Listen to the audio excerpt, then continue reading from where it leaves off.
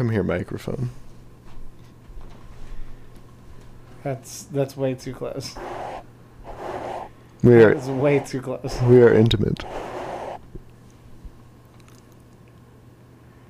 What the fuck are you doing right No, now? I'm drunk. Jesus Christ, dog. This is what rum does to me. Dog.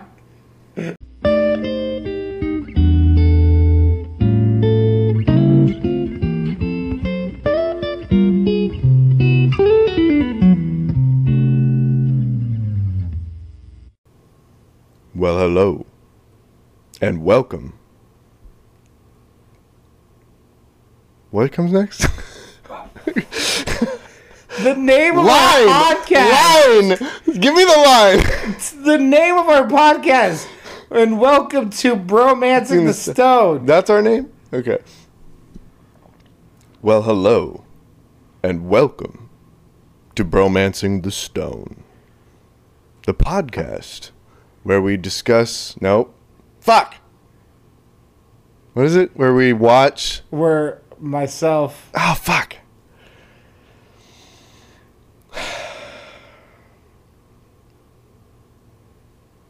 Where... Wait, what? Where myself... Wait, what? Like, the podcast where myself, Max Lyon, and my buddy, Renee Sanchez, watch rom-coms and then immediately talk into microphones and record ourselves. Or immediately record our opinions, whatever you want to say there, for your listening pleasure. Well, hello, and welcome to Bromancing the Stone, the podcast where myself, Max Lyon, and my buddy, Renee Sanchez, What it do, though? watch rom-coms and then immediately discuss them through a microphone for your listening pleasure. Well done. Well done. Was that good? Was that good? Okay. Did I get the Valentine's Day vibe going? Yeah. Okay. You know, little sultry. It's the Valentine's Day special for all the tens and tens of listeners, so we decided to switch things up. You know, just like you would spice things up in a bedroom on Valentine's Day. You know. I decided to break out the deep voice. Yeah. And we're going to keep all the failed takes as well. So. No, we're not. Yeah, we are. No, we're not. Yeah, we are. Okay, well then in that case, Renee is always recording that from here on out because there's no way I'm doing that again. Oh my God.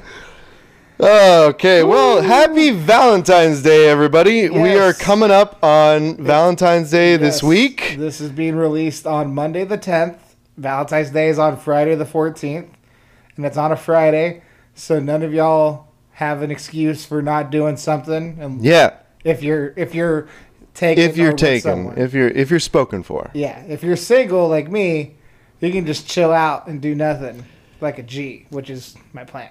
And like me. But Yes. that could change. We Who still got a knows? week. We still got Who a week. knows? Yeah, Yeah, we there's, still got a week. there's time.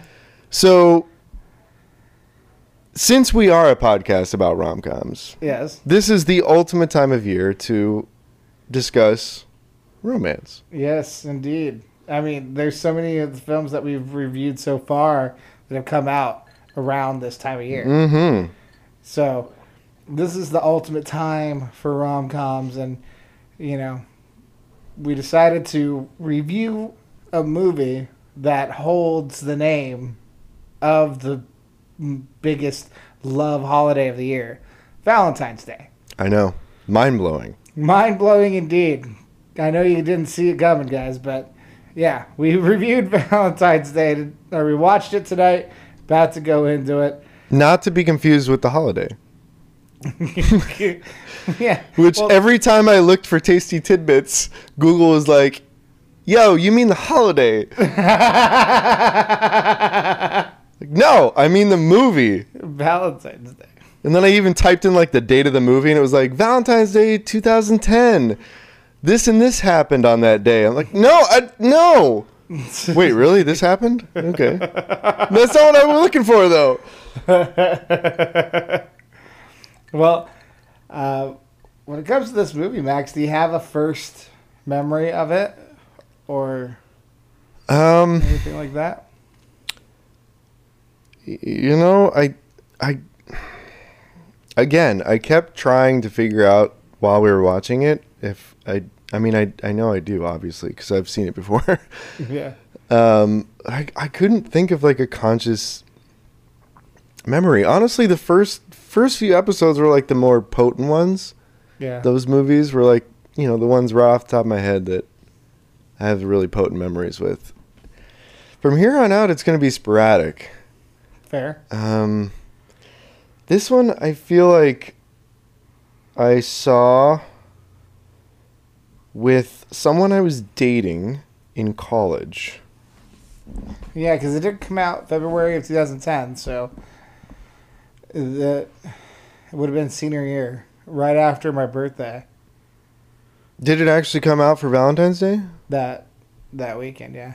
It was February 12th, I believe. Well, Oh my god, I do have a memory then.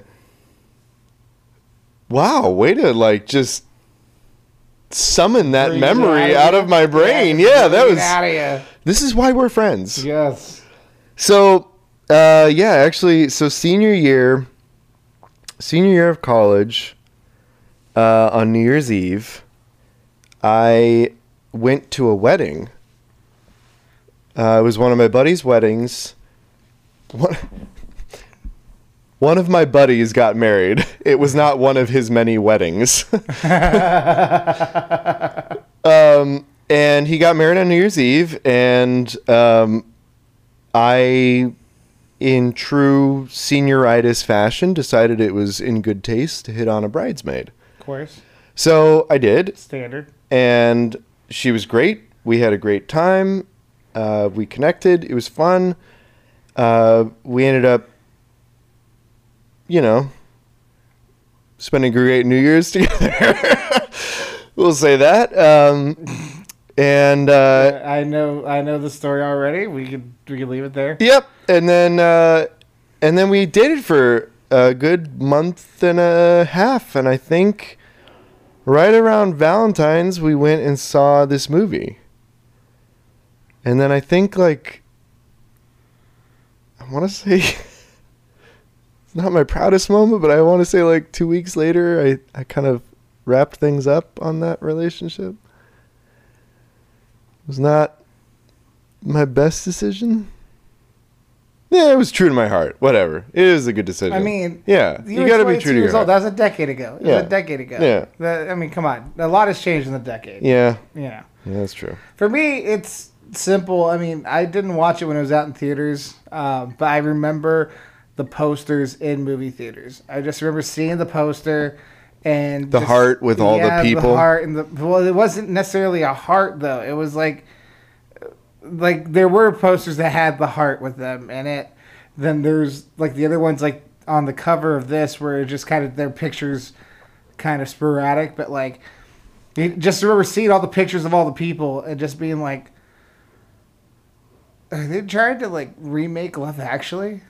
That's exactly what it is. And that's Like, exactly what it is. So It's basically the American. it's the American version. Yeah, much like a lot of you know late 2000s and fucking even go to the 90s. You can go anywhere. America, when something works in Britain, America is always like, we could do that again. You know, We can do that again and do it better. a few years later. That's always the ego. No, that's the egotistical thought. That's not necessarily the product. You know, the thought is, oh, it's British though. Americans don't get it. Let's just make it more American. They'll get it. That's also true. Yeah, It's not necessarily better. We'll just make it more for our sensibilities. Like there's a tremendous difference, you know. I mean, it works sometimes. Look at The Office.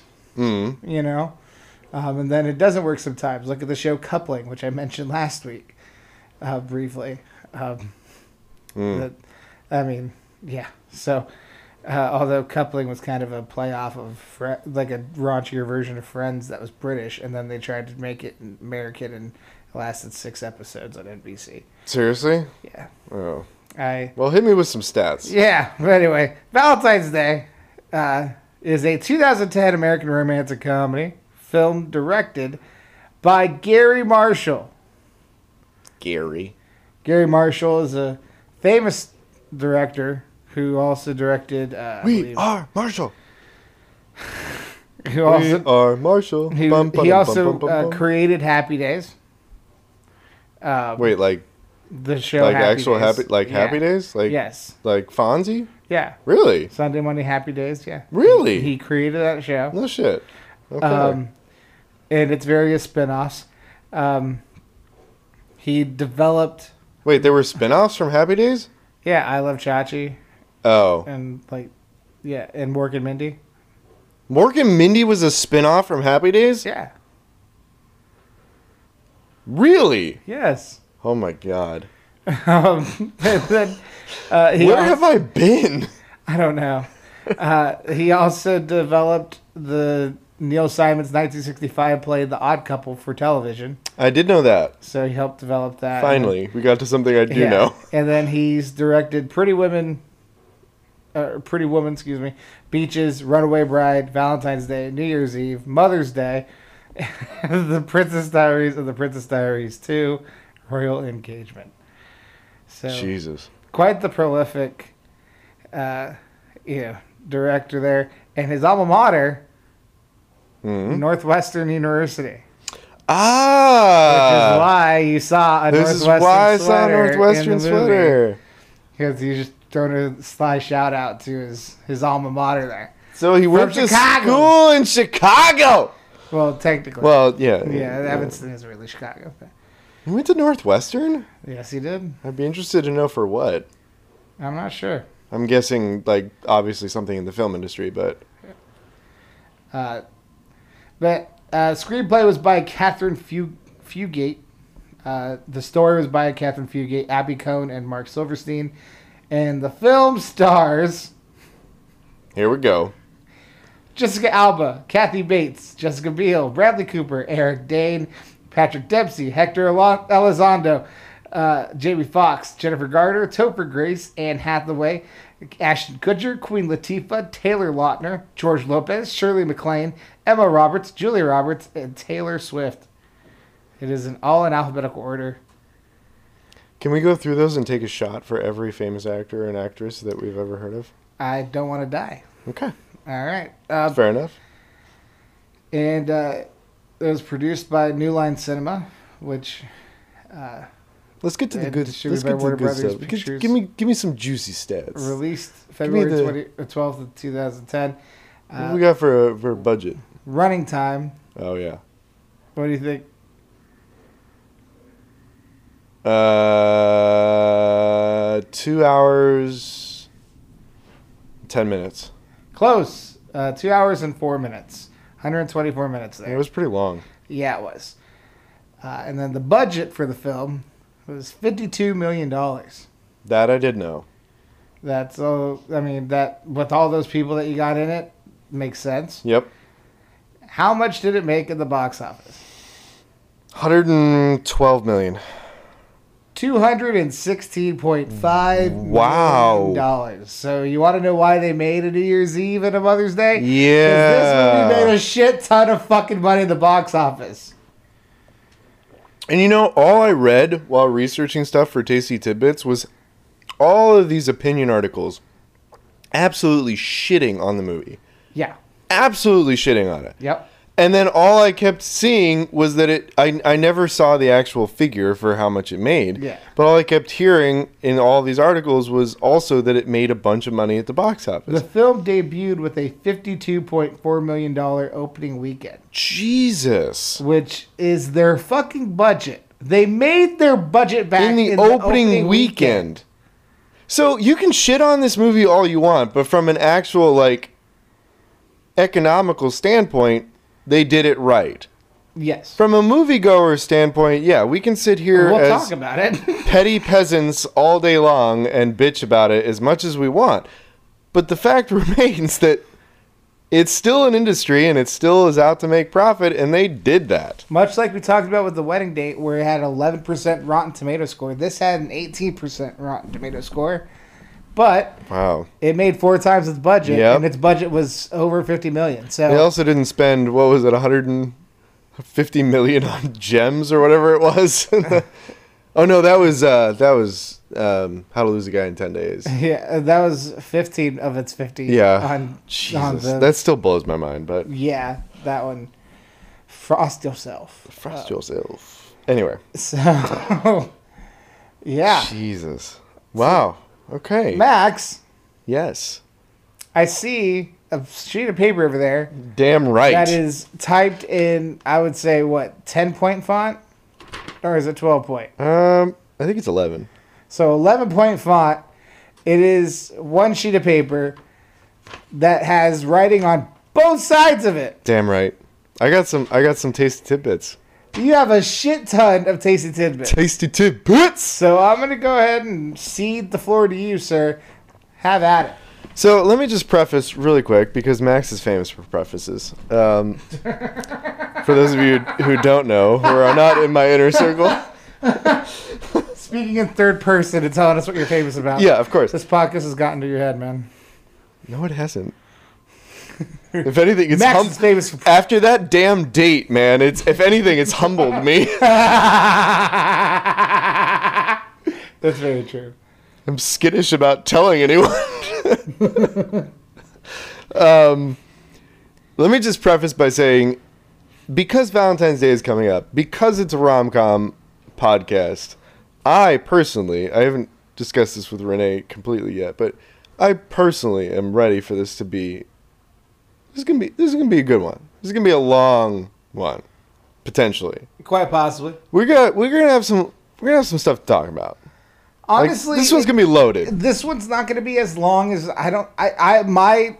we don't have a plan because we never have a plan. No, of course not. So we have a basic format. I mean, but we don't have a plan. You can tell from the varying lengths of podcast episodes that you've seen from us, we don't necessarily have a plan. We just have like a very general outline of what we want to hit.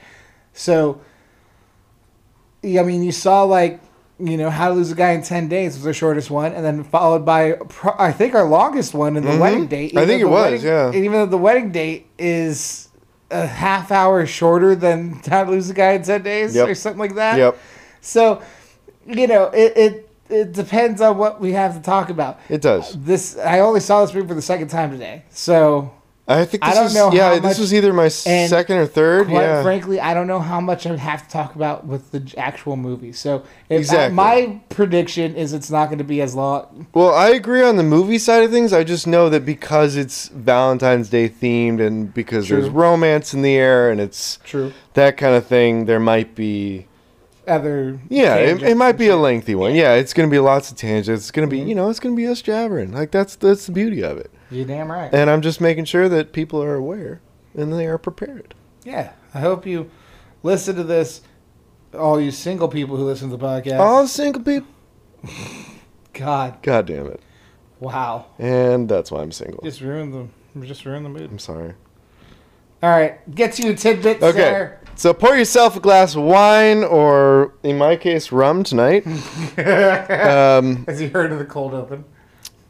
Is that really going to be the cold open? It's got to be the cold open. Oh my god. Okay. And let's do this.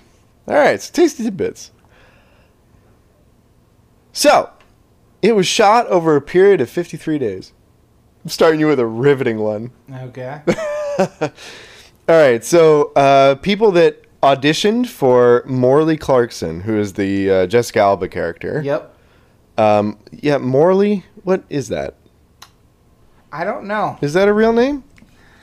Have you ever heard of a Morley? I don't. I've never met a Morley. Have you? Yeah, neither have I. Okay. So Rachel McAdams and Elizabeth Banks. There were literal auditions for that part. What do you mean?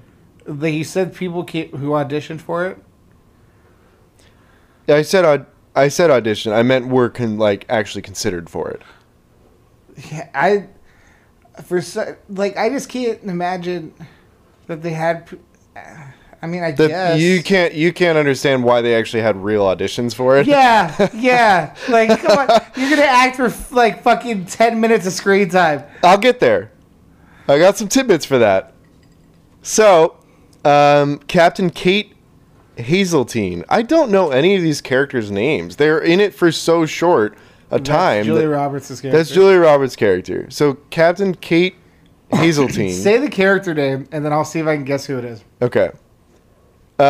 People that were considered for her. Mm-hmm. Jennifer Aniston, Okay. Sandra Bullock, Okay, I can see Sandra Bullock doing it. and Jodie Foster. Julia, I don't think Jodie Foster is not rom-com Yeah. for that. They actually all turned it down. They were offered it. Wow. Yeah? And then Gary called Julia Roberts like, "Hey, Julia, Yep. I need your help. I've directed you twice. I need you to come by and just act in this here. See, it's gonna take 3 days tops. I swear." So that's a great segue into that's my next tidbit. So this was news to me. I'm sure you know this, but for the people that don't know this, so the way they were actually able to afford a movie like this, the strategy behind it is attaining a big cast. It's called boarding. Like boarding a plane. Yeah, I don't know why. But neither do I. But it's a Hollywood strategy where a huge star works on a movie for just a few days, and all the scenes are blocked out for that actor to make it for a more expedited filming. Yeah, And then they just kind of, they leave it to the editing to kind of put it all together. splice it all, and put it all together. So the other upside to that is that they're able to get all these big name actors, get them for a much cheaper price than they would normally need to get them for a whole movie. Yep. The actors are able to keep their price tag. They're not losing face from it. They're able to slap their name on a big time movie that's pretty much guaranteed to be a hit, simply because you have all these big names in it At a time, yeah. at a time. Yeah. And it's just a mail-in performance to have their name attached to a what they think is a surefire hit. They keep their pricey quote, and they get a nice chunk of change for a few days of work. Yeah. So, an example, as you already pointed out, is Julia Roberts.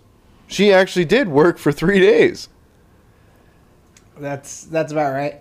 She was the first one to be signed on. Wow. And you guessed exactly why. Because he had worked with her. Because Huh. Gary Marshall had worked with her on Pretty Woman. So once he And signed... Runaway Bride. Huh? And Runaway Bride. Yeah.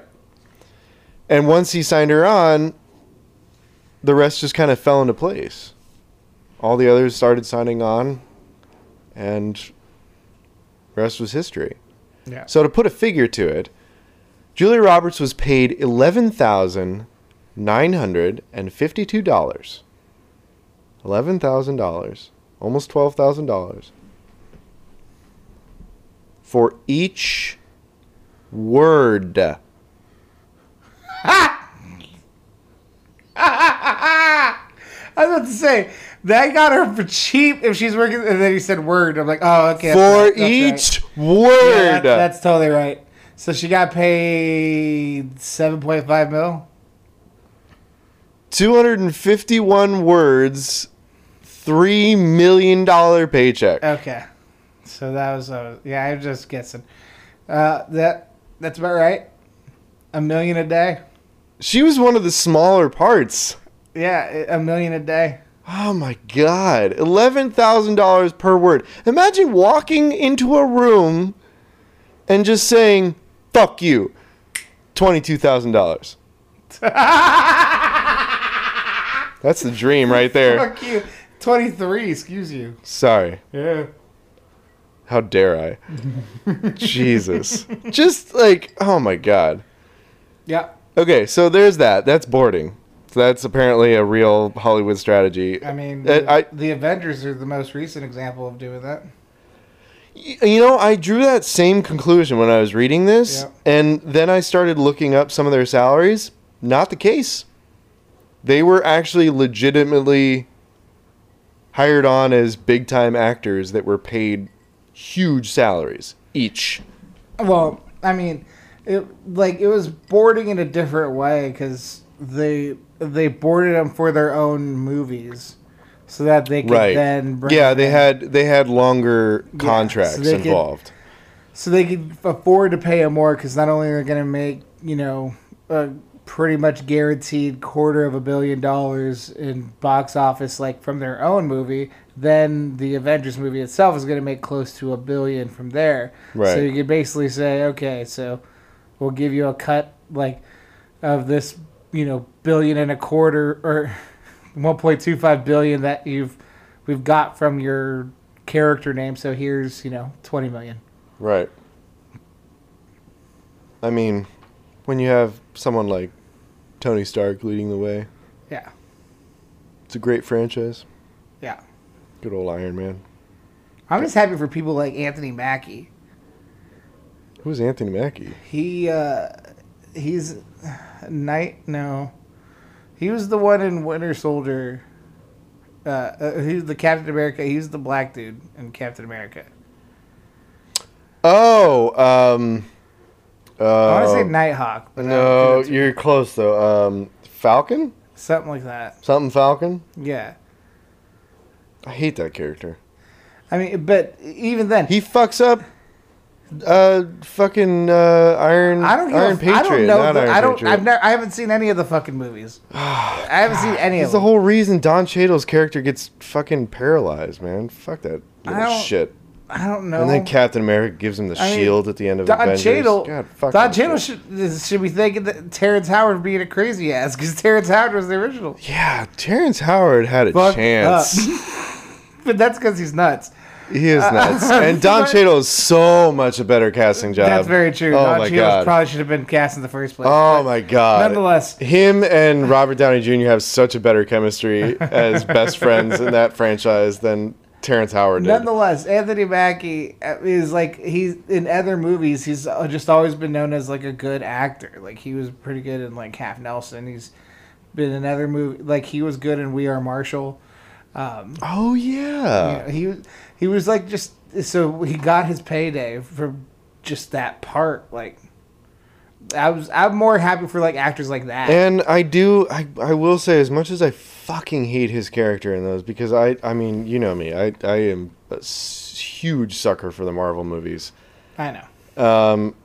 I will say I do love their bromance, Captain America and what is his character's name? Falcon. I think it's just Falcon. I want to say they all have two names. So I want to say Captain America, Iron Man, Black Widow, all of them have two names. Falcon doesn't sound right. It's something else. That's how much I hate him. Is I don't remember his name. But I do love their bromance. I will say that. So. Well, that was our review of the Avengers movies. Yeah, well, I mean, this is the podcast about bromance, and this is Valentine's Day, so it is only fair that we review some bromance too. Because it is our bromance that started this podcast. Darn right. All right, moving on. Tasty tidbits. So during the credits, it's just Falcon. It is just Falcon? Yeah, it's Sam Wilson / Falcon. You're looking it up? Yes. That's so boring. Fuck you. Fucking Falcon. Fucking bitch. Sorry. No offense against the actor at all. Well, duh. But fuck that character. Anyway. Moving on. I mean, you have so many tidbits to go. I know. Hang on. We'll get there. All right, so during the end credits, we discussed this at the very end of the movie. The chauffeur is talking to Julia Roberts' character, and they are passing Rodeo Drive, and he asks if she's ever shopped there. And that's the outtake, and it's a reference to Pretty Woman, which is a movie that Gary Marshall directed. And what does she say? She says, "Big mistake, huge," because that's the line she says to the store lady who was a bitch to her earlier when she first tried to shop in there. Boom, exactly. Which we will have to review at one point. Who else was in that fucking movie? Hector Elizondo, who plays Edgar in this movie, and I don't know his name in Pretty Woman. What does he play in that? I don't remember him in Pretty Woman. Yeah, he was the one who helped her shop, and then Oh, and, like, okay. gets her in, and then that's what she wants to Do stop. you know what with. Moore Park spells backwards? Crap room. Don't say that in school. Yep. The hotel where Topher Grace and Anne Hathaway's characters have dinner is actually the Beverly Wilshire Hotel, which is the same hotel featured in Pretty Woman. Hey, there it is. More on Julia Roberts and Pretty Woman. Well, not Pretty Woman this time, but Captain Kate Hazeltine. This is a weird little piece of trivia that I didn't know, just because I've never really known anything about U.S. military or serving. The patch, she's wearing a patch on her arm of the 101st Airborne Unit of the U.S. Army. It's on both shoulders. So apparently that actually means something. So if you wear it on the left shoulder, it means you're presently serving with that unit. Okay. If you wear it on the right shoulder, it means you've served with that unit in combat. And if you wear it on both, it just means that you are both presently serving and you have served with them in the past in combat. Just a weird piece of trivia that I didn't know. Ah. I didn't know it had that much distinction to patches. I mean, I knew about like the chevrons Yeah. and like the rank and everything, but I didn't know about the patches. I just thought it was interesting. So when they go to the LAX baggage claim, they come out. They finally, Bradley Cooper's character and Julia Roberts' character finally gets a baggage claim. Yeah. And he walks out and he's starting to look for his baggage, and all we see is him and a couple chauffeurs in the background with signs. Yeah. Those chauffeurs, their signs are reading Ungar and Madison, which is a reference to Felix Ungar and Oscar Madison from The Odd Couple. Which is the show that was developed by Gary Marshall from the play, which I mentioned earlier. He was a writer, producer, and director of it. Hey. And last little tidbit for this little portion of the tidbits, for this category. Good Lord. Okay. Hang on. Stay with me. Gary Marshall actually has a trademark that he incorporates into everything he directs or films.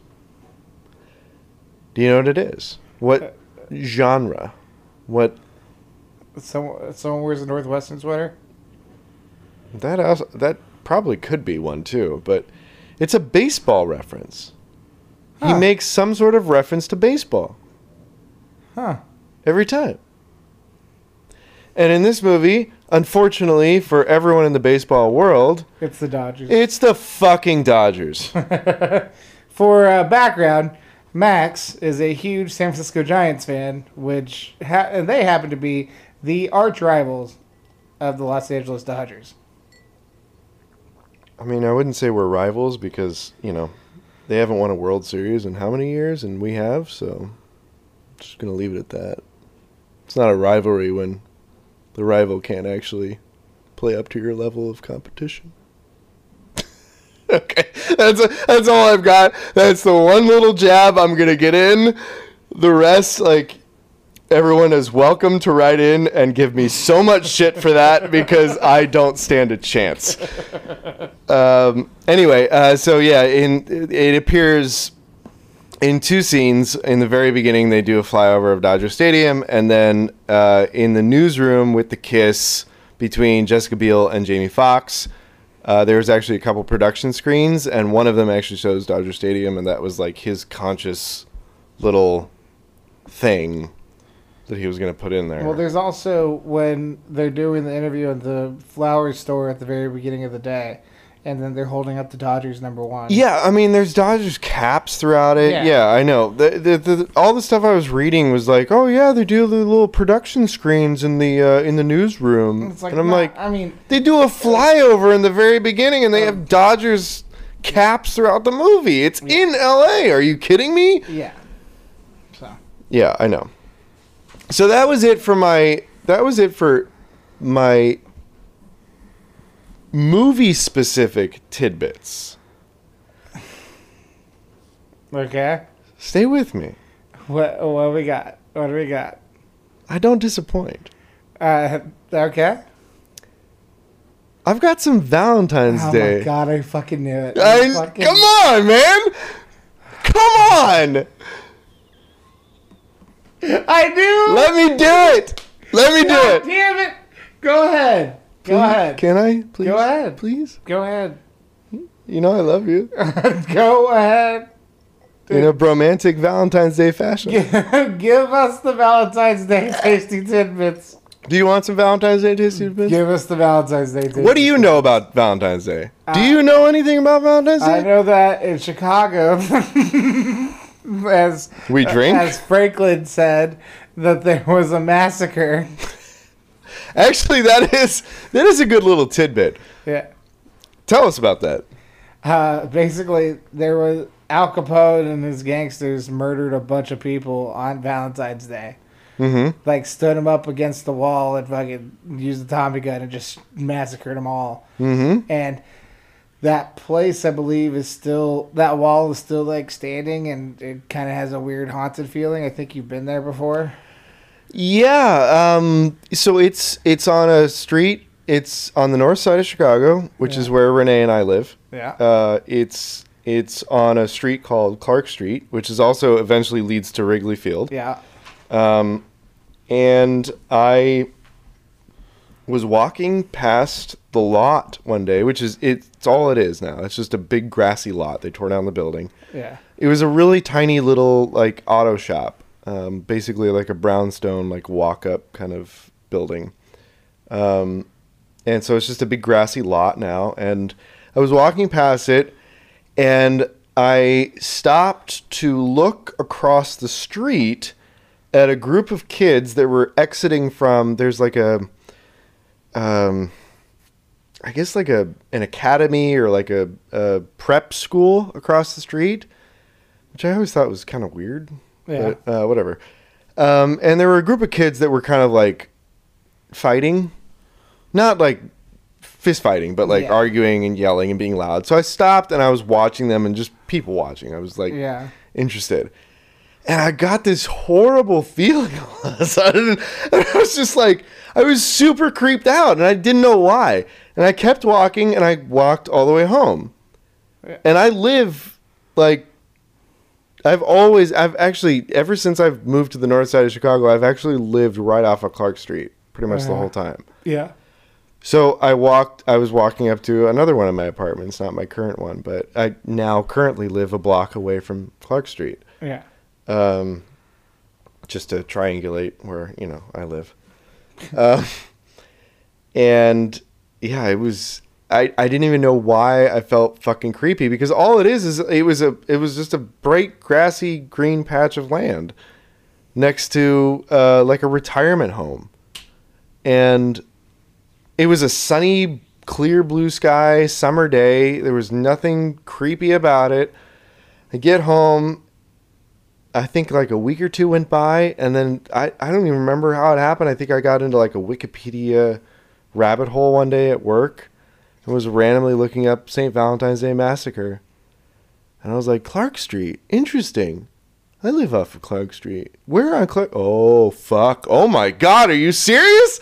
And I, like, figured out exactly where it was. Oh, my God. It's so creepy. Yeah.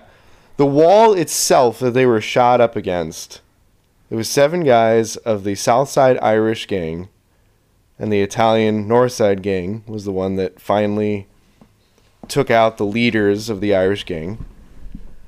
And the Irish guys were shot up against this wall, and it was on Valentine's Day, and the bricks of the wall were actually sold to various clients, but a lot of them ended up at like a casino in Vegas.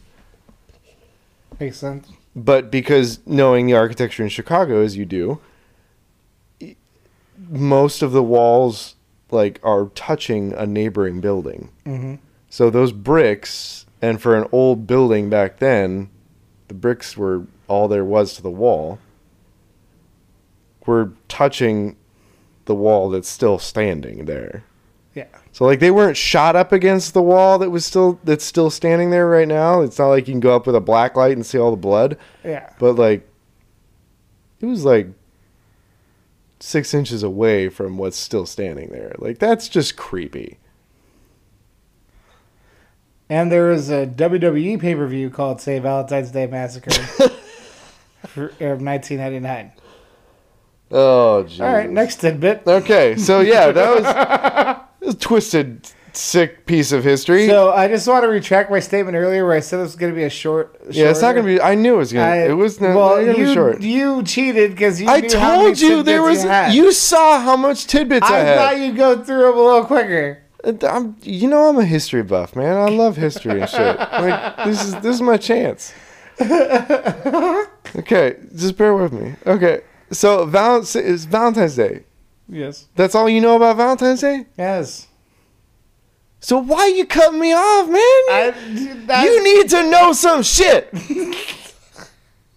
That's what tidbits are all about. I feed you shit for all these tidbits. You're gonna make a great husband someday, and you need to know this information about Valentine's Day. The history of Valentine's Day. Okay. Listen up, folks. Yep. I got this. I got you. Okay, so Valentine's Day. It's actually usually attributed in legend to the ancient Romans. My personal favorite. Yeah. The Romans are the shit. Do you love them? I mean, aside from all their, raping and pillaging and... aside from that, their contributions to modern civilization is great. However, that's a legend. That's actually... There's no actual, historical proof. In fact, a lot of the historical proof, quote-unquote, surrounding Valentine's Day doesn't exist. For something that is actually... that really took hold in, quote-unquote, modern history... as early as the 1800s, we don't have a lot of real concrete evidence showing where it fucking started. There's all of these legends, all of these myths, and all of these theories about Saint Valentine, about the Romans, about pagan holiday, about candy hearts, about roses, about everything. And a lot of it is kind of bullshit. Yep. So, I'm going to hit you with some facts. Fact. Saint Valentine was, in fact, a real person. But it's actually at least 3 people. It began with Valentinus, who was a Roman. But Saint Valentine himself was a Christianized person that was given the title to 3 different people, including Valentinus, over the period of time when Christianity finally took hold of the holiday and started sanctifying people. Yeah, we'll go with that. A common theory is that Emperor Claudius II in the 3rd century is the whole reason that St. Valentine exists, that he forbid marriage and that St. Valentine was the one that married people in the secrecy of his household because he believed in love even though Claudius forbid it from his soldiers. That's actually not true. And nobody knows what's actually true, but we do know that that's only legend. It could be true, actually, I guess. So, the tidbit you just said could or could not be true. Could or could not be true.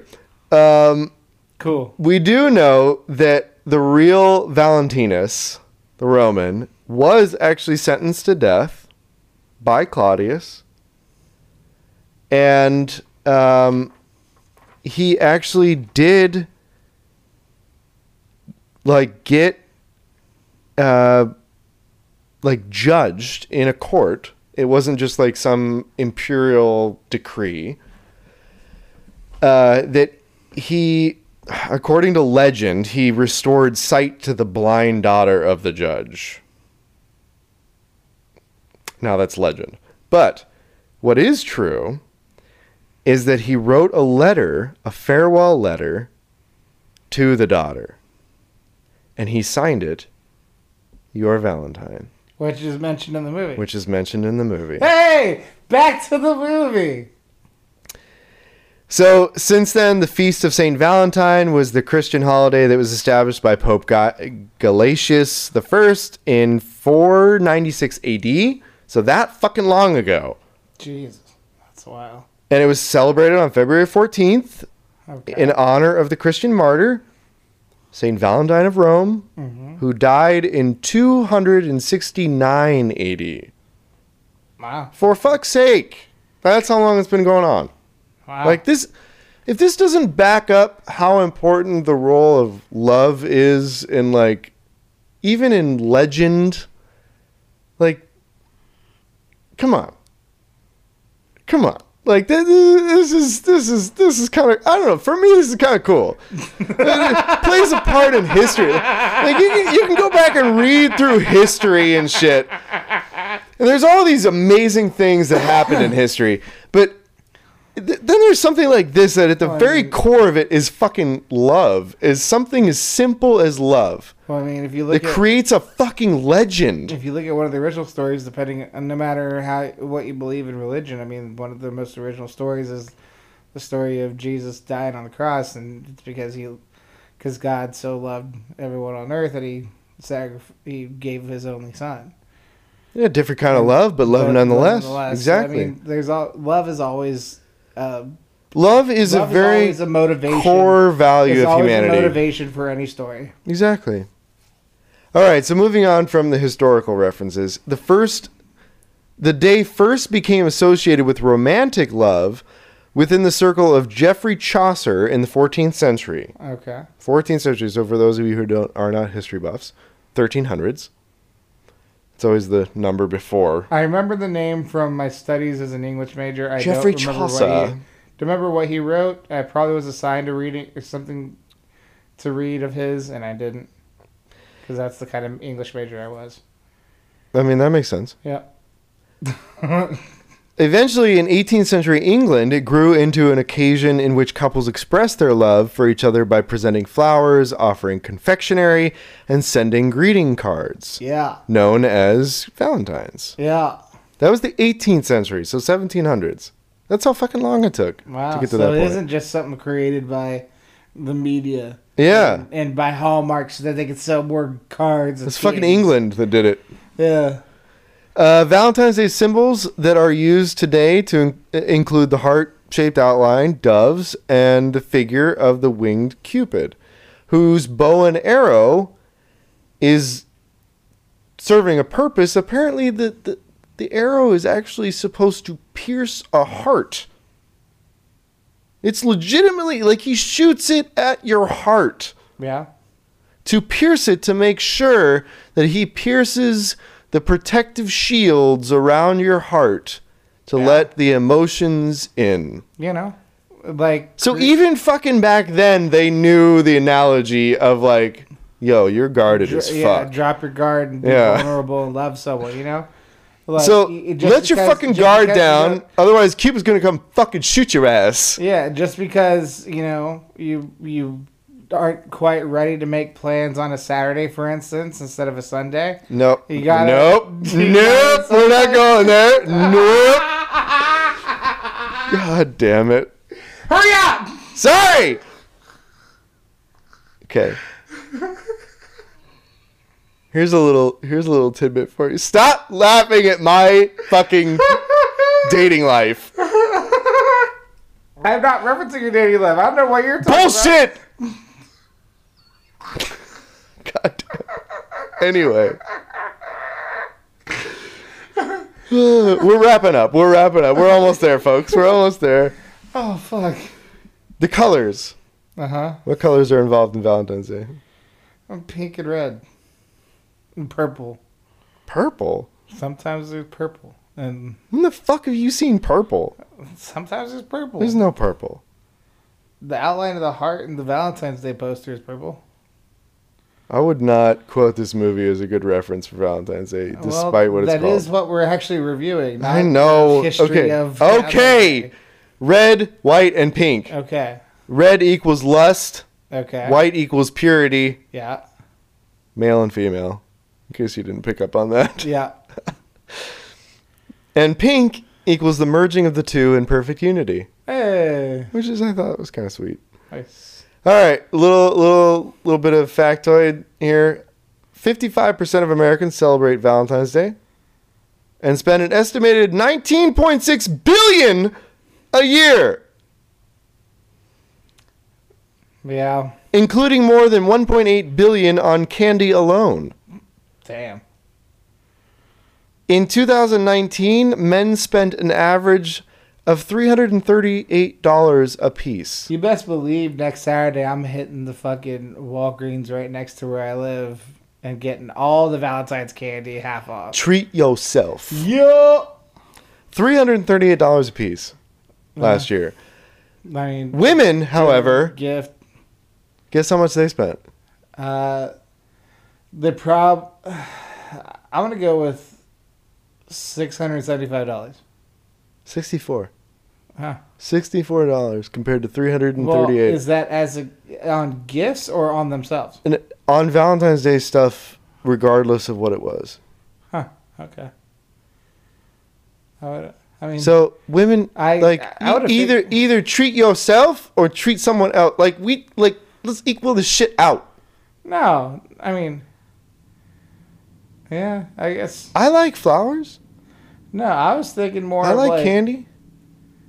Yeah. No, I was thinking more of like lingerie. Like I thought lingerie was more expensive. Oh well, yeah, it But is. then at the same time, like Also, Oh, Americans spent $650 million total on pets. wow.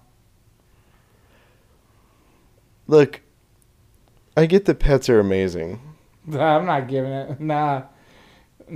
but $650 million That's a shit. for a Valentine's Day, Yeah. like what the fuck? Yeah. Also, the first heart-shaped box of chocolates was introduced in 1861 by none other than Richard Cadbury, as in the Cadbury egg. Hey, yeah. Conversation hearts got their start as medical lozenges. That makes sense. They taste like it. They first began with a Boston pharmacist named Oliver Chase, who invented the machine that simplified the way that medical lozenges were created. They were used for sore throats and other illnesses. And the result was making essentially a candy machine that essentially became the first confectionery company in New England, otherwise known as New England Confectionery Company, or Necco. Necco. Is it like Necco wafers? and all Necco that? wafers. It was his brother that started printing sentimental messages on the Necco Sweethearts. Though these candies were a lot bigger than the actual, hearts that we have today. And they contain phrases such as, "Married in white, you have chosen right." And, "How long shall I have to wait? Please be considerate." Now keep in mind, this was, what year was this? This was, 18 I don't know. Something. Yeah, 18, yeah. And it's celebrated differently around the world. Latin American countries, for example, your homeland. What? Part of your homeland. They know the holiday as El Dia de los Enamorados. I'm not saying that right. Enamorados. Day of Lovers. Yeah. Or Dia del Amor. Yeah. Day of Love and Friendship. Yeah. Couples exchange flowers and chocolate on this day, and holidays focus is also directed at showing gratitude to friends. Hey, I like that. I like that too. And in Japan, it's customary for just the women to give confections to the men in their lives. However, a month later, on March 14th, men repay the favor on White Day, where they give white chocolate and white lingerie and white things, apparently. That's all I've got. I'm sorry. I thought it was interesting. It's Valentine's Day, man. I thought I would hit you up with some knowledge. That's it. I will never try that again.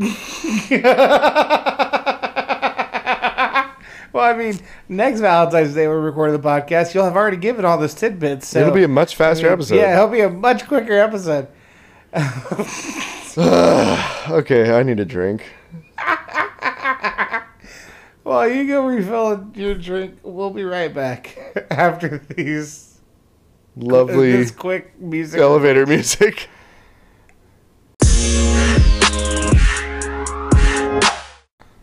And welcome back. Thank you for listening to the music. And now we're gonna get into the movie. I'm not allowed to talk anymore. That's not true at all. I'm curtailing myself. So let's start with this. What would you say is your favorite storyline of the movie? Let's go with superlatives, because there's a lot in this movie, honestly, and a lot of it's not great. So I'd rather go with like superlatives here. So what's your favorite storyline to start off with?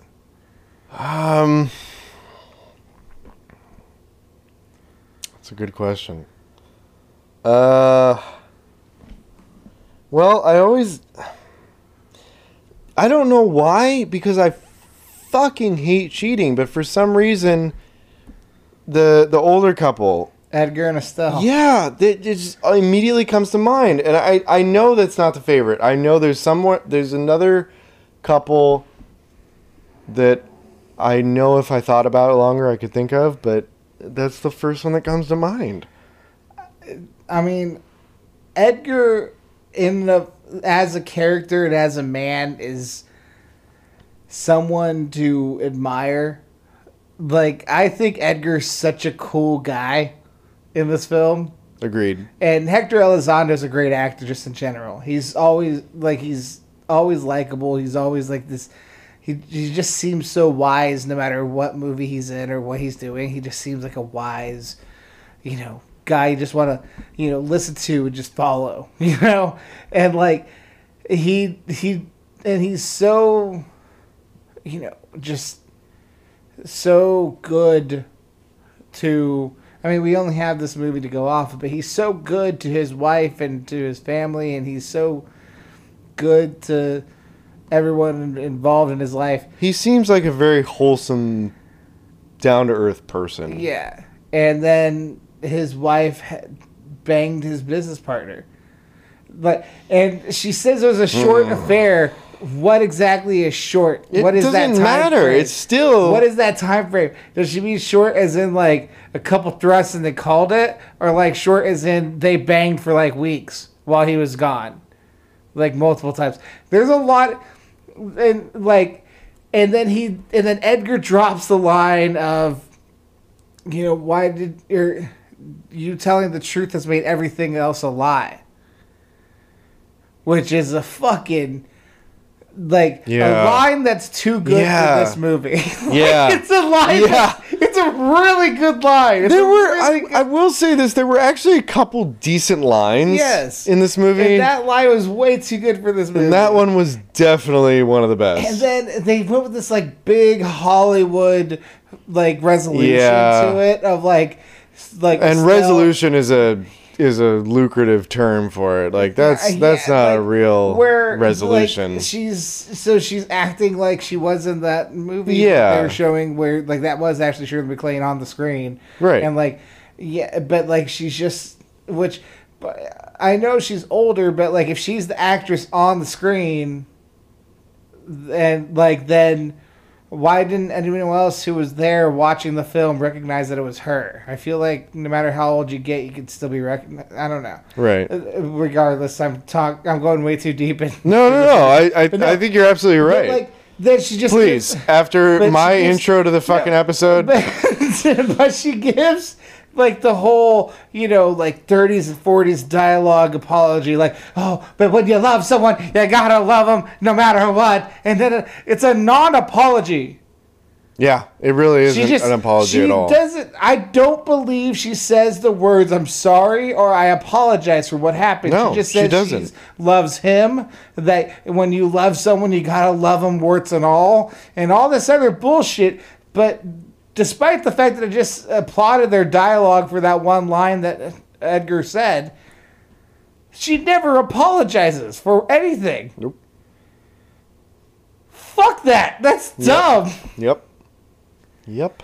Which is why, like, so I get what you're saying if you're talking about just Edgar. Yeah, I think Edgar makes it. Yeah. Edgar, but at the same time, the other half is there. Estelle has to be a part of it. Yeah. And she's the worst.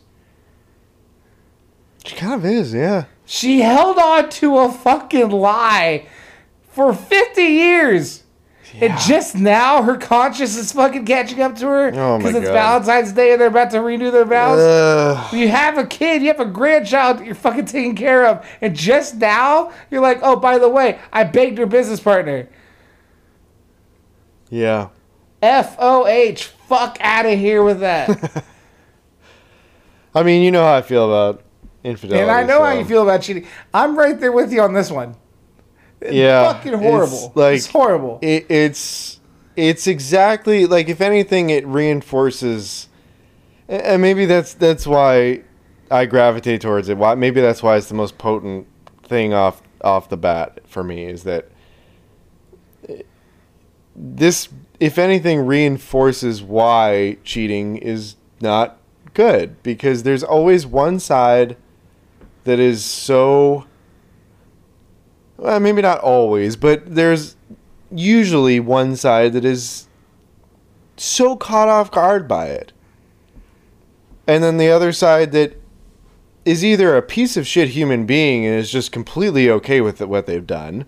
Yeah. Or in this case, like, you see her tearing up as he's like talking about something that's very seemingly innocent. Yeah. With his, grandkid's babysitter, essentially, is what she is. Yeah.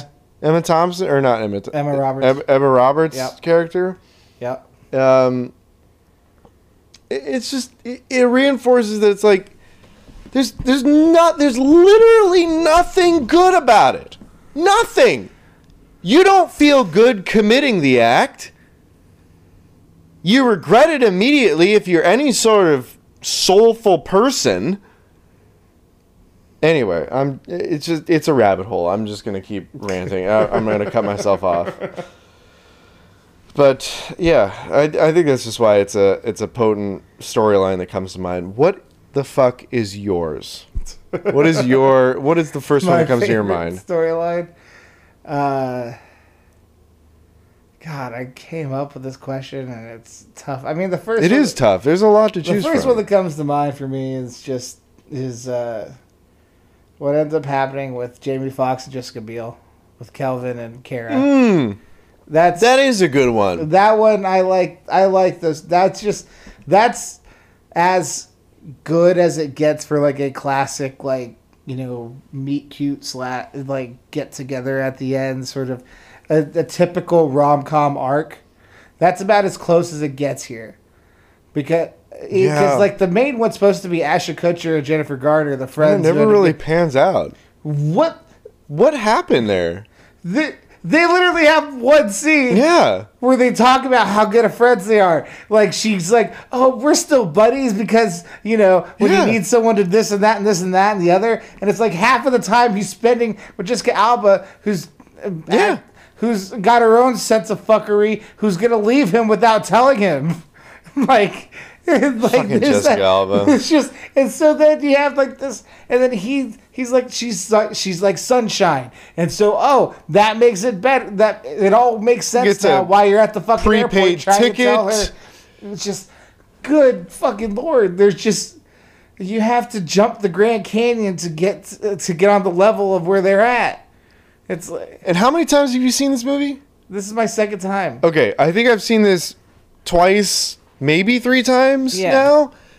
And each time I walk away convinced, like you said, that Ashton Kutcher and Jennifer Garner are the main couple of the movie. They're supposed to be. And then I rewatch it every fucking time, and then I go, wait, when the fuck does this actually happen? Yeah. And then they have the awkward kiss, and I go, oh, that's right, it doesn't actually happen. What? Wait, why the fuck do I think it actually happened? What? Why is there such a buildup, and this is supposed to be the main couple? But then they actually have the real kiss, and then they say the line, "Let's get naked," and then that's the end. So they actually have a real kiss. Naked. Which is another good line of dialogue in this film Great that doesn't dialogue. deserve it. You know, but yeah, the favorite storyline, and like they put the green screen of the sunset behind Kara and Kelvin kissing. Like there's they're awkward. Like they keep playing this like awkward like build up to the kisses. Yeah. Which is like it can be. It's a perfect example of when it's done well and when it's not done well. And let's just go ahead and go into the kiss now. Might as well. Like, yeah. Like, is that the kiss? I think, for me, the kiss is Kelvin and Kara in the newsroom with the green screen. His name is Kelvin? Yeah. Like the temperature? Yeah. Like Fahrenheit, Celsius, Kelvin? Yes. Only a nerd like me would know that. Huh? I know. Okay. So, like, I think that's the kiss worthwhile because, like, they have the awkward, like, hand pound. Like, Kara can't, like, do anything because she's, like, kind of neurotic. That's the kind of character she's playing. So they have the whole, thing. And then finally he just says, let's just do this instead. And then he kisses her. And then it's, like, a legit kiss. And, like, he actually plays the whole, I don't know, I hope I wasn't too forward type thing. And then she comes back and kisses him. And then there's the sunset behind him. I thought that was done. That was the best kiss of the movie, and I give it a solid B. And like the whole awkward part with the hand stuff, like the handshake thing, I thought is endearing with them. With Ashton Kutcher and Jennifer Garner, when they do like the first initial peck and like, oh, that was awkward. Well, I mean, you didn't really bring your A game on that and everything. You didn't get enough practice. You literally just pecked for a single second. Yeah. And then pulled away and were like, oh, that was awkward. Yeah. Like there was no open mouth, nothing. Just literal peck. And like that's a kiss you give. Yeah, what are you expecting? Like there was no commitment to it. How old are you that you're expecting the moment you touch faces, it's supposed to be fireworks and candy hearts and doves and whatever the fuck else? Yeah, and that's supposed to be the awkward. Then they talk about it some more, and then they give a kiss. It's just fucking horrible. It really is. Horrible. And like, there's just, and I mean, I like Reed. I just remembered Ashton Kutcher's name in the movie. Oh, yeah. I like Reed Bennett in the movie. And Julia Fitzpatrick, remembered her name now. Julia Fitzpatrick is okay. I do love Jennifer Garner. I know you do. Oh, God, I love her. Her dimples, oh my God, they get me every time. She has nice legs, too. I will say that I'm a sucker for nice legs. I personally never got past her jaw. Her jaw is too strong. I can't deal with the strong jaw. You don't like the strong jaw, I can't deal with strong jaw. All right. I like a strong jaw. I like a soft jaw, too. I really have no preference in that. Strong jaws. I don't mind either. Strong jaws are deal breakers for me. They're jaw breakers. I like it. I like what you did there. Thank you. I got it. Thank you. I got it. But yeah, like as characters, they're not bad, but just their dynamic together is just so rushed, and there's no chemistry there. There's a good amount of chemistry between Jamie Foxx and Jessica Biel. If you honestly, we could have a better success of picking apart all the relationships that don't have chemistry. No, because there aren't any that have chemistry. I want to dive into that deeper here in a quick second. First, what was your kiss of the movie, and what was your grade of that kiss? Wait, did you give that one a grade? I gave it a B. Remember? No, I don't. Yeah, I gave Jessica Biel and Jamie Foxx's kiss, but then the newsroom a B because I liked the awkward build-up, made sense for them. And dude, I honestly don't know what I would call the kiss. Okay. That's why I chose the one in the newsroom. That was We've about got as the good as it got. newsroom. We've got Ashton Kutcher and Jennifer Garner. On the bridge. We've got You can fuck around and do George Lopez and his wife on the swing.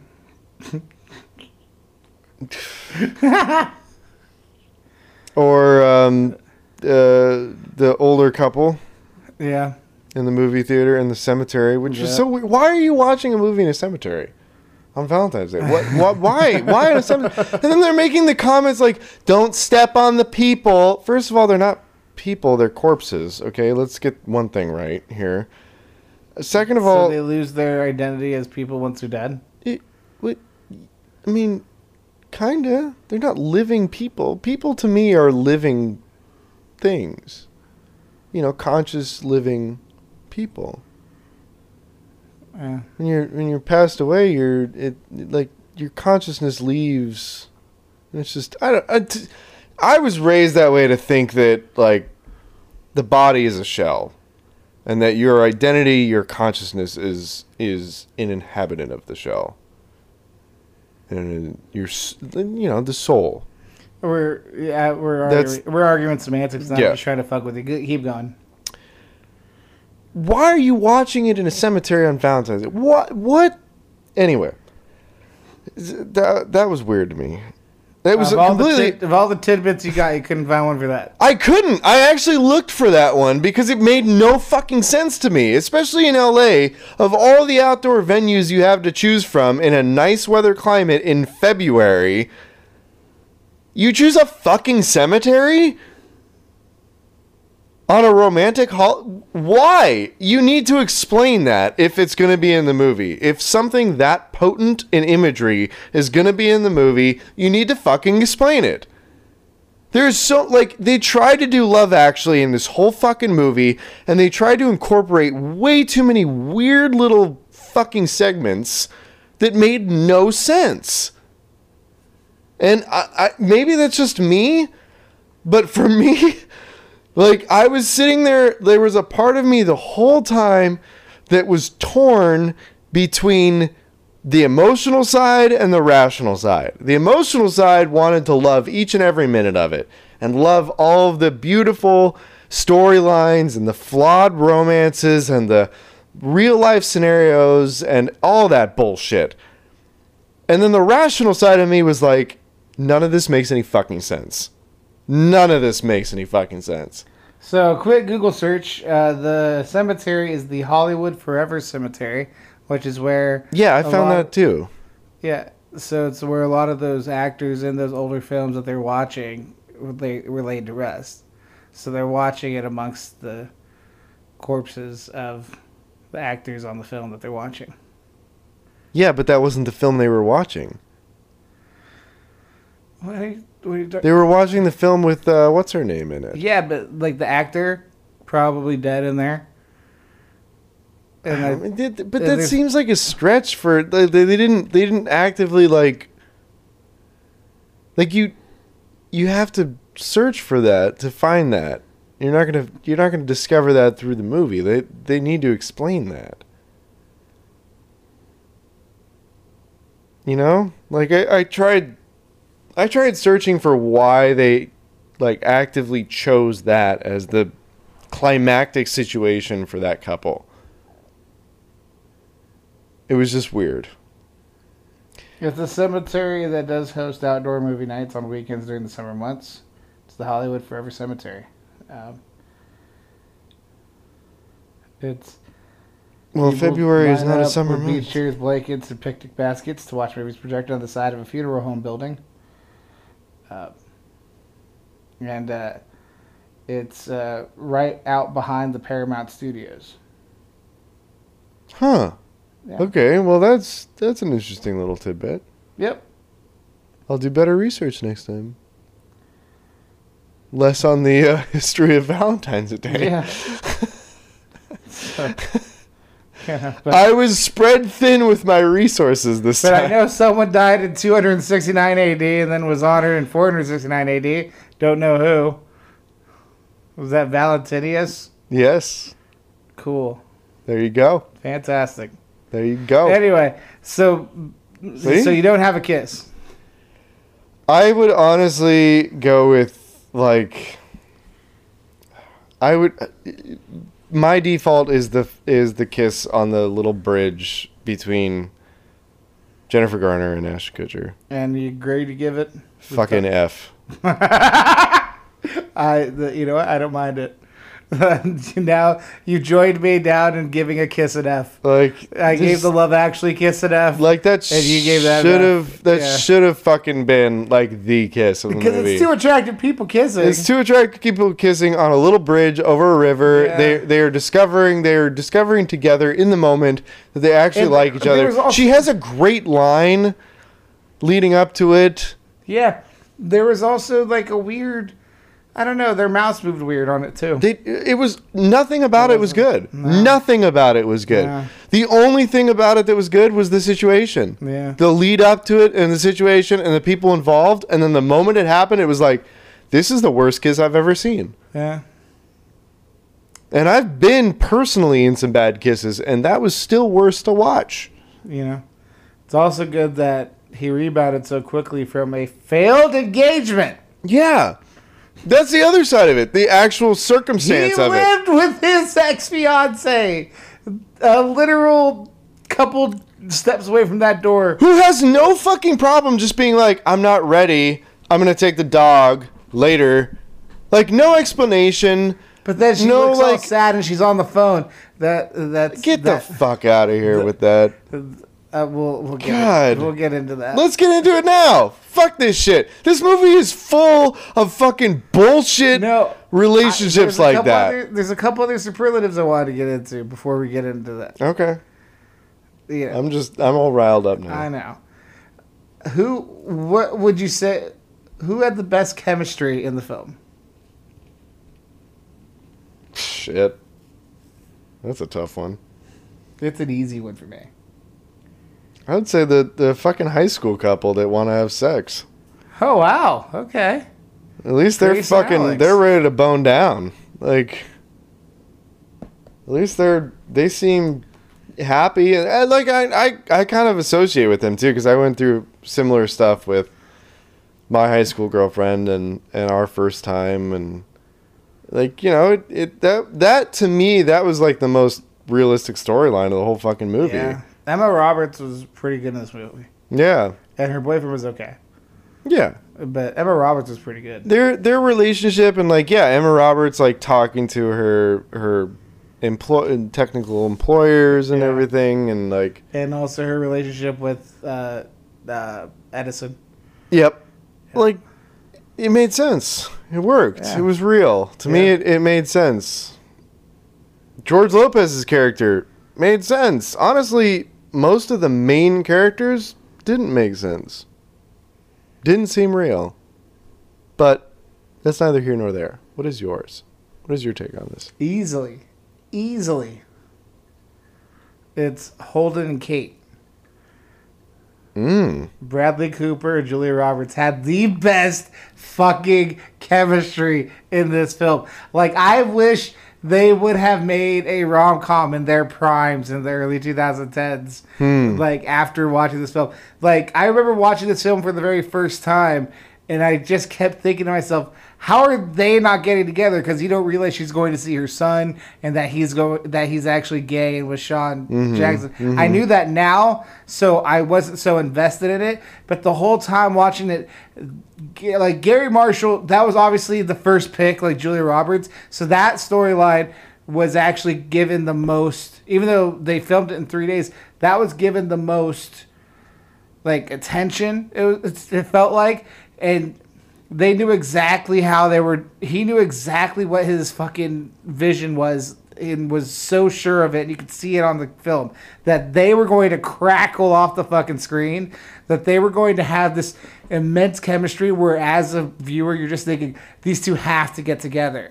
There's gonna, and then the whole, you know, they say bye, they do a little like peck on the cheek and you're like, that's it. But then he actually helps her with her bag, gives her Right. the car, and then Yeah, the whole giving the car he's giving thing. her the car, like fucking how are they not going to leave together, sort of thing. And like as the first watch, you're just like, how are they not over there together? And then you realize, oh, she's with the son, she's going to see her son, and he's actually Sean Jackson's partner.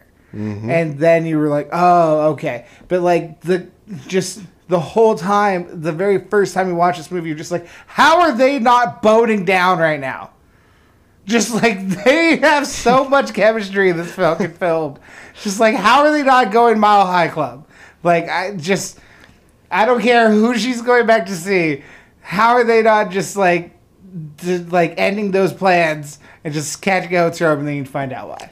Also, but they had the best chemistry. Easily. I know we saw Julia Roberts in Notting Hill. I would say in her prime, right? Yeah. And this is 2010. Yeah. And she still fucking got it. Like I don't know acting, what it is. like acting. Yeah, I swear to God, yeah. it's just her raw confidence and like assuredness. Yeah. Like for me, it's just like I'm still down. I'm still attracted to her. Yeah, I mean, she just. I don't care how old she is. That's a horrible thing to say. Yeah, I mean, that was 20 years after Pretty Woman, and she's just still, like, in a rom-com setting, completely and utterly bewitching. Yeah. Like, and it's then just Brad Cooper something... just gets to be a movie star beside her.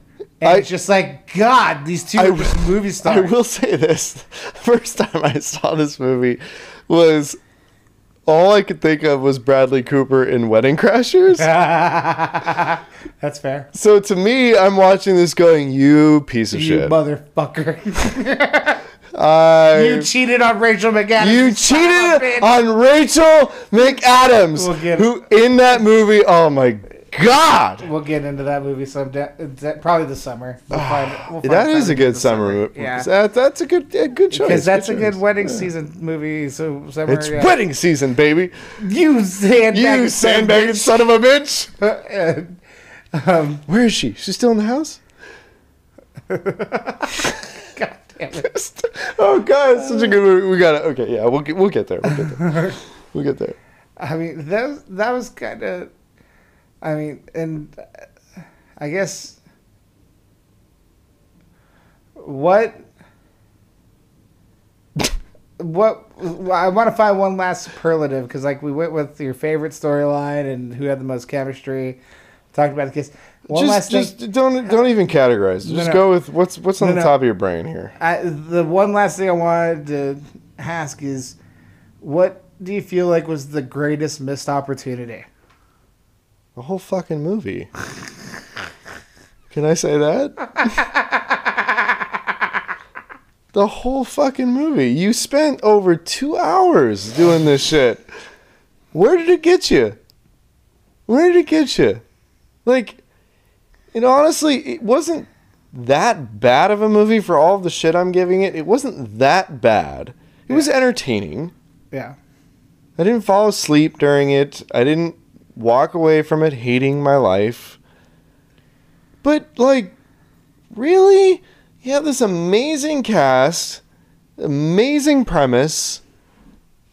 Well, good enough premise. It's Valentine's Day. It's a lot to work with, It's like a blank canvas that's just waiting for you to just... All you gotta do is shit on it, and it's a masterpiece. And they fucked that up somehow. Like, that's what it felt like to me. It was like softballing it in there for them, and they still struck out.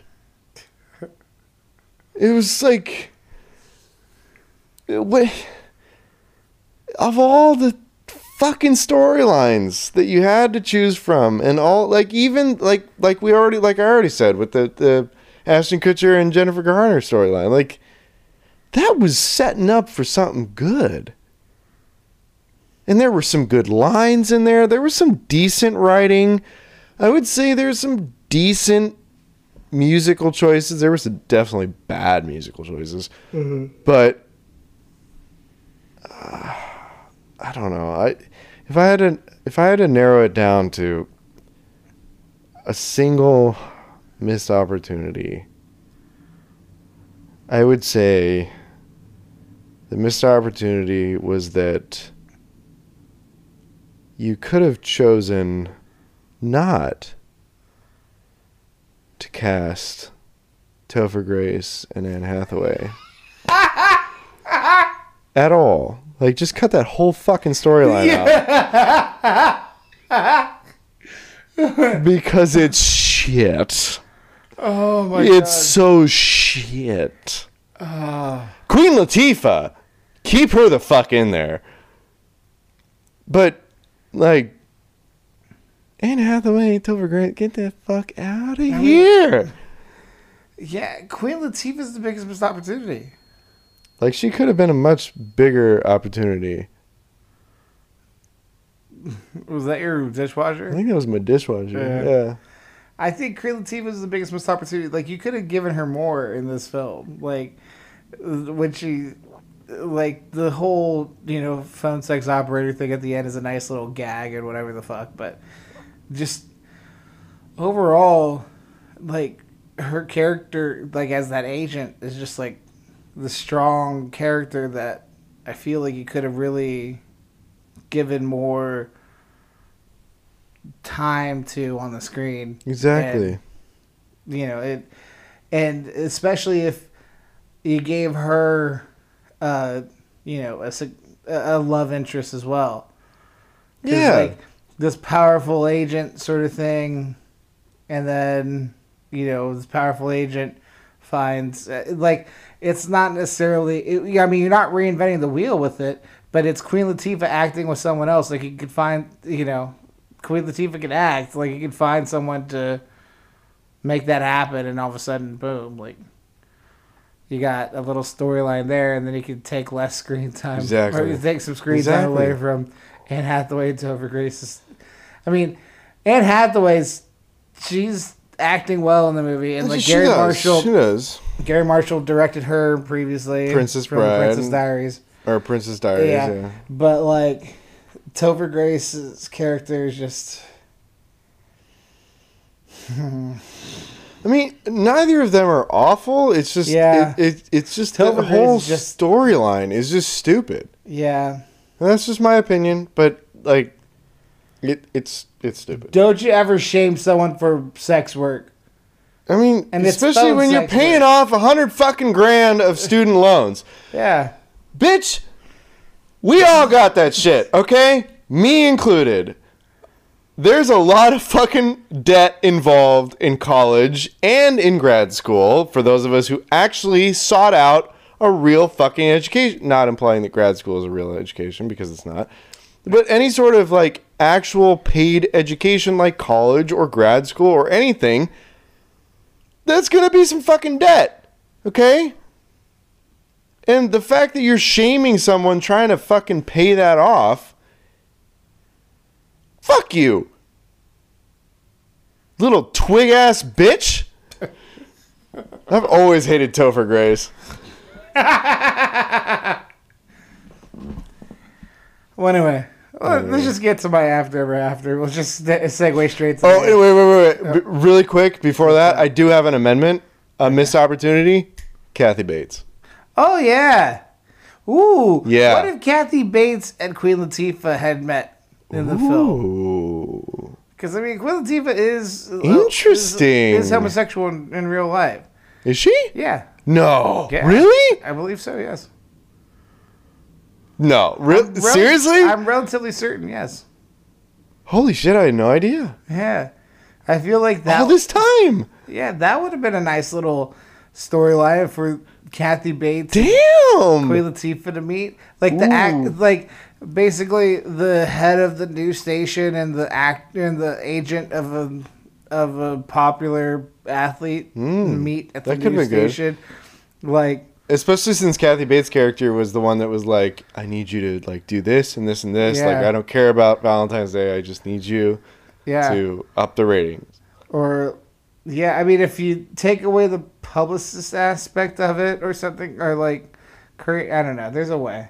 I could see it. That's not bad. Yeah, I like that. That would have been fun. I like that. I like that a lot, too. Anyway. There's your first half of That's the first half of After Ever After. But my other part is, I think Reed fucks it up with Julia, and they break up shortly after. No, you don't say. And they lose their friendship too, because there's a part where Morley's on the phone walking the dog after she's checked in, and she's sad about the fact that she's just checking in with her dog and not with anyone else. I think one of those phone calls is headed to Reed's phone. Bitch. And shortly after, Reed and Julie decide to give this How dare you steal the dog? give this the old college try.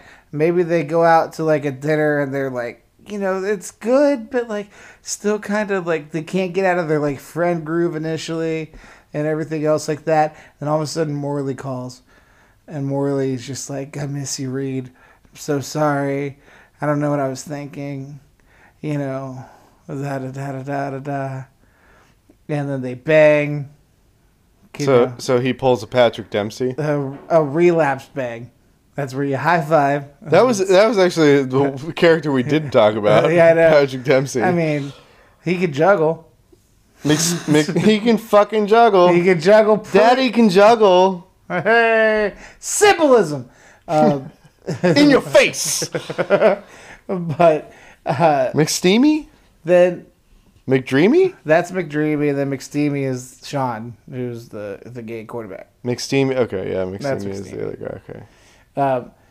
But then after Morley and Reed bang, Morley wants to go back to how it was, which is pre-engagement. So she's still not wanting a commitment. She just wants to go back to where it was. Reed's like, no, I can't do that. He admits to Julia that he slept with Morley again. Julia's like, no, I can't. Jesus. Da, da, da, da, da. And so then he loses both of them. And now he's just... And then he ends up with Nikki, the fucking... The lady who calls him the best boss ever when she says goodnight to him. And that's who he ends up with. Pow! Well, that's what happens after Ever After. Damn, way to navigate tie that it all shit. up. I mean, it gave me ulcers just listening. Like, fucking Christ. Okay. So, Okay. Max Lyon, Yes. would you fuck, marry, or kill this film? Ooh, it is teetering. It is teetering on the border between fuck and kill. I mean, I read a lot of shit about it. And the whole time I was reading about it, researching my clearly amazing tidbits that were so clearly pertinent to this podcast. Enthralling. Fuck you. You know there's people out there, the tens and tens of people. Anyway. And the whole time I was reading all the other articles and all the other things that were shitting all over it, I was thinking, dude, come on, you're giving it a bad rap. It's not that bad. It's not that bad. It's still entertaining. And then I watched it with you, and then we talked about it. And the more we talked about it, the more I realized, God damn, this is a frustrating, infuriating shit fucking movie. Like, it's so many missed opportunities, just constantly. Like, I want it to be good. And I think that's why, I kept reading those things thinking, come on, don't do that. Don't shit all over it. Because, I wanted it to be better. I wanted to believe that it was better than it is.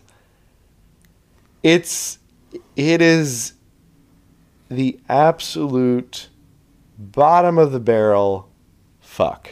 You can't do it? I can't kill it. All right. I believe that simply because of where it latched onto in our generation in 2010, and simply because of the fact that it tries to copy Love Actually. It's got a bunch of actors in it. It's got some decent songs in it. It's got a Taylor Swift character that you can very unapologetically make fun of. We're not going to mention the Taylors.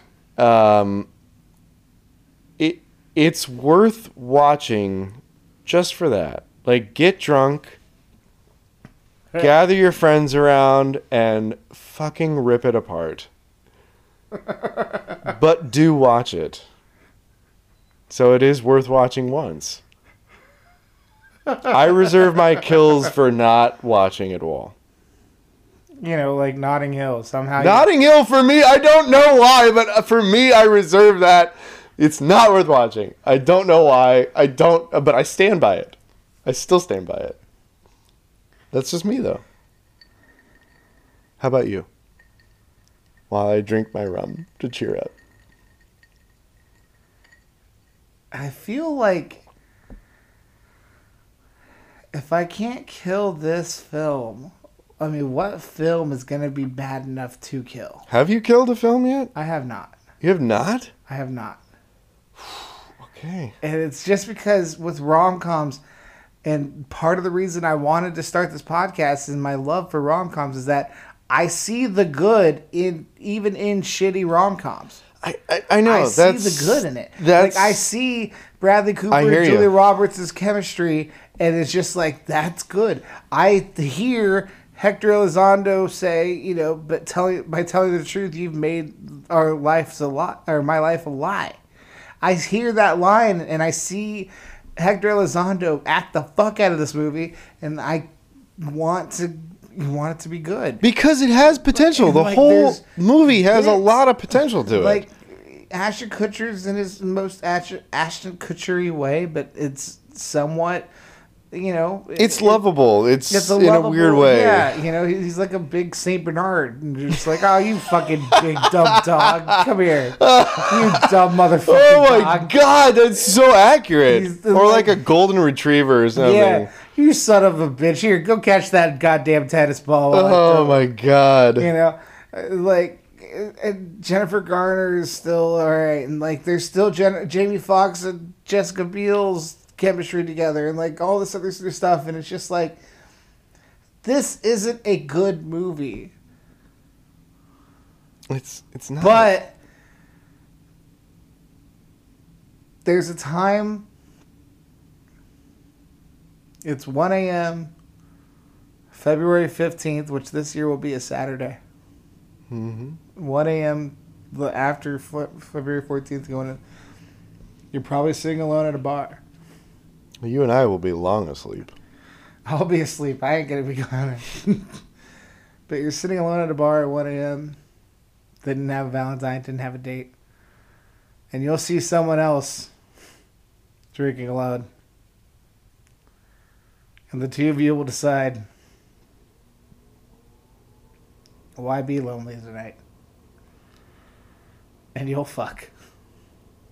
And you'll never speak of it or think about it again. That's what this movie is.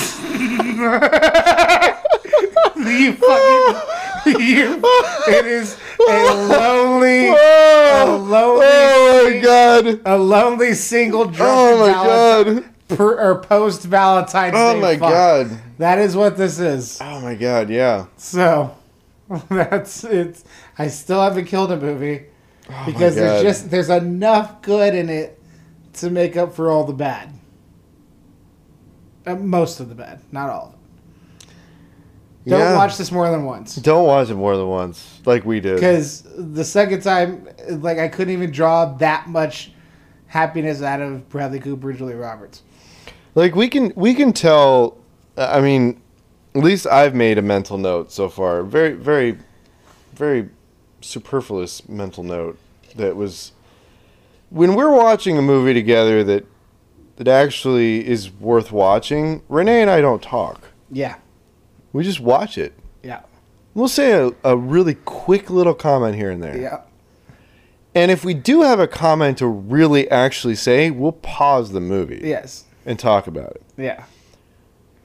Movies like this, we'll we just end up talk. Cracking jokes. We'll crack jokes. Yeah. We'll yell at characters. Yeah. Well, like this is a movie we would watch for like a what is it called? The Like an interruption. no. What's the Mystery Science 3000. The paid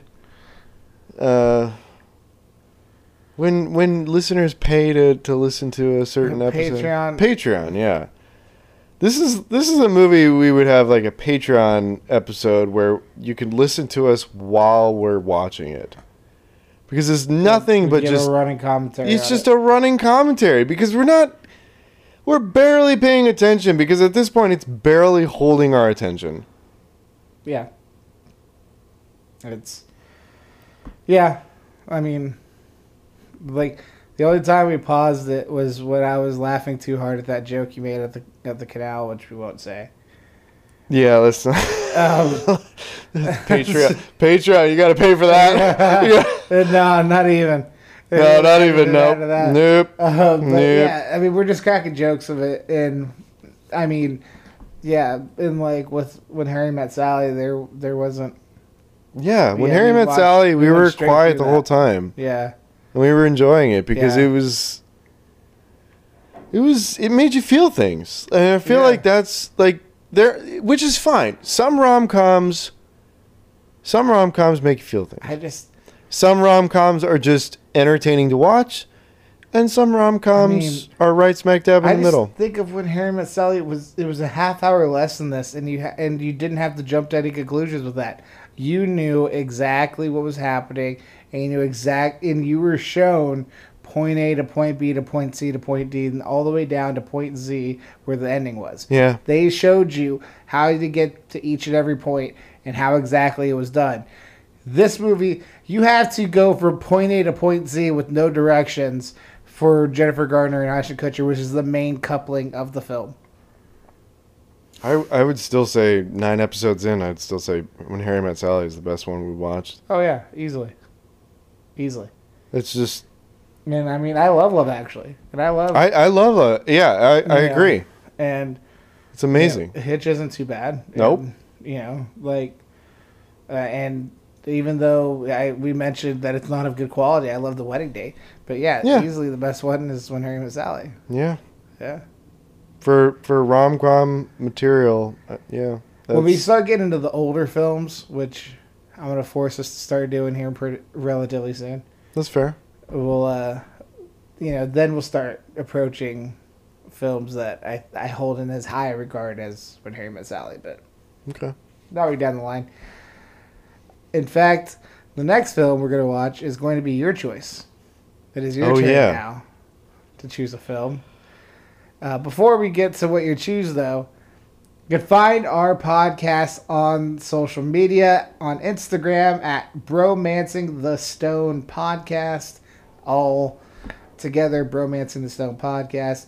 You can find the podcast on Twitter at Bro the Stone Pod, so that's BROTHESTONE Pod, POD, so at Bro the Stone Pod. And you can find me on Twitter at Supermarket Sweep without the R in super, so SUPE Market Sweep. Or you can find me on Instagram, Relusa88. That's RELUSA88. You can follow me there, and feel free to send messages to our show Instagram and show Twitter. That's it. I'm out. You're not gonna. I mean, I wanted to say it while we had that, but okay. Yeah, send us messages. You can also send messages to Max at The Lionhearted, which is THE LYON, like my last name. HEARTED. Yeah, and that's on Instagram. That's the only social media he has. He doesn't have a Twitter or Facebook, so. And then by Facebook, I don't use it, so. Yeah. So yeah, don't worry about Facebook. Just don't worry about Instagram and Twitter. And then as far as next week's episode, what movie film have you chosen? Actually, before we get into that, I've been meaning to ask what. And you're welcome to stop me since we're on air, but. Oh no, you're good. What is the meaning behind your Twitter handle? Twitter handle? Yeah, without the what's soup? Well. Let's see. There was. Because I know Relusa. Like, I know what that is. Yeah, that's the first two letters of my first middle and last name. Right. And then 88, the year I was born. And then as far as on Twitter, initially I was Rene Sanchez 77, and that's Which just is your lucky 77 number. is my lucky number, and then my first and last name, and then a buddy of mine, shout out Chris Fairley, a buddy of mine since high school. He he jokingly said I should change my Twitter name to Sanchonimus. Just like, I don't know why. Like, that's just the kind of sense of humor he and I have. We make up the stupidest jokes. Like, there's raps that we made up, like little tiny like joke raps, like don't be shacking me because I'd be 5'3". Can't you see it is me in the tree? He. Like, What? that's a stupid insight. What Like, does that even mean? Exactly. But it's something that we made up in high school, and whenever we message it to each other, we laugh hysterically because it's just something we created. So that's just the kind of sense of humor he and I has. So when he suggested I change my Twitter handle to Sanchonimus, I did. So like my Twitter handle was Sanchonimus for a little while, but then that was kind of tough for people to spell because it's like SANCHONYMOUS, like all. Yeah. Yeah. And then my sister Rebecca and I would watch Supermarket Sweep when we were young. So, What is Supermarket Sweep? so it was a syndicated game show where everyone started off with a minute 30, like on their little clocks, and then you'd answer questions about brands of food, like in different, like, they'd ask a question like, this brand of food, da-da-da, da-da-da. Okay. And like there'd be little mini games where you answer questions and you get added time to your initial minute 30. And then the second half of the game was then you actually went out and you had that much time to go actual shop, and then you had to pick, or you just picked as much money as possible. And then whoever had the most or scanned the most money would then get to do the bonus game at the end, which is where you had to answer 3 clues in a minute, find those items, and behind the third item was $5,000 in cash. What the fuck? Okay. It's Supermarket Sweep was the fucking shit, is basically what it is. So so my sister and I would watch reruns of that on like the Lifetime channel, like shit like that. So why is it missing the R? So then I decided I looked it up and no one would like had a Supermarket Sweep account because it's from the early to mid 90s. It's like, Sure. although they're rebooting it. No. They're rebooting No. it, and Leslie Jones No. is going to be the host. Nope. Which is dope as fuck. Stop. No. So, Nope. but basically, with Twitter handles, they don't have enough characters for the full Supermarket Sweep. So I just took, Really? yeah, it was one letter off. So I didn't know which letter to take off. Why didn't you just take out the vowels? I could have taken off the E and sweep, but I didn't. But I No. felt Why like didn't you just do SPR? SPR. or SUPR, No, just SPR. the Spur Market Sweep. Or Super MKT.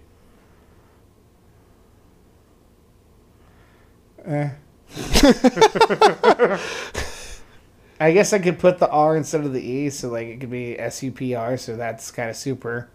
Yeah. Supermarket Sweep. Yeah, Yeah. that makes sense. Can you change it? Yeah, I can. If I can do that. Because right now it's just like soup. Supermarket Sweep. Soup. Or sup. Yeah.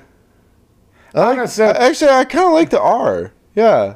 SUPR. SUPR, That yeah. makes sense. That actually Alright, makes so a lot of everyone, you just heard it here. You heard it here first, folks. It's SUPR MARKETSWEEP. Supermarket Sweep. Anyway, that show's still the fucking shit. All right. What were we on? What were we doing? With the final sign off? But What were we doing? what movie? Oh, what movie we're doing? Yeah. We are going with. What did we do? We did How to Lose a Guy in 10 Days was my choice, right? So I'm going to go with numbers again. I'm going to say 10 things I hate about you. 10 things I hate about you. All right. So we'll watch that next week. You thought that they filmed the high school scenes at the same high school as that film. I did. You'll find out when you research Tasty Tidbits that you were dead wrong. I was. And so... Because I've seen that movie maybe once. I think I've seen bits and pieces of it. I don't think I've ever seen the whole damn thing. So, yeah, so 10 things I hate about you. We'll go into your reasoning next week for the podcast. And as to why you chose it and everything else. I look forward to it. And then the week after that, I'll go ahead and let it be known we're going to do the movie Leap Year, since this year is a leap year, and we'll have a leap day.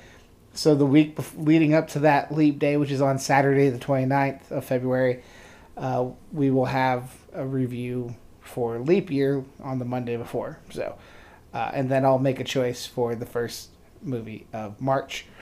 So that March 2nd episode there. So, for now, we will leave you be. Thank you to the tens and tens of listeners. Damn right. We sticking love with you. Us. We love you. We thank you for rocking with us. Until next time. Until next time. Adios.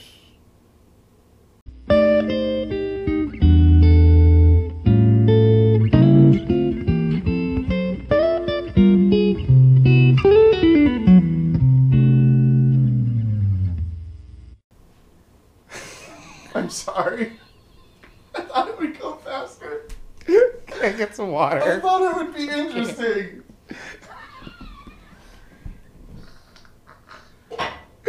Holy fuck. That was 40 minutes. God damn it, was it? Like, we're an hour in. I mean, I did preface that it was going to be a long episode. We've talked about the movie like for maybe 2 minutes of The this movie hour. sucks. Here. Thank you, sir. Something to talk about. You're not wrong.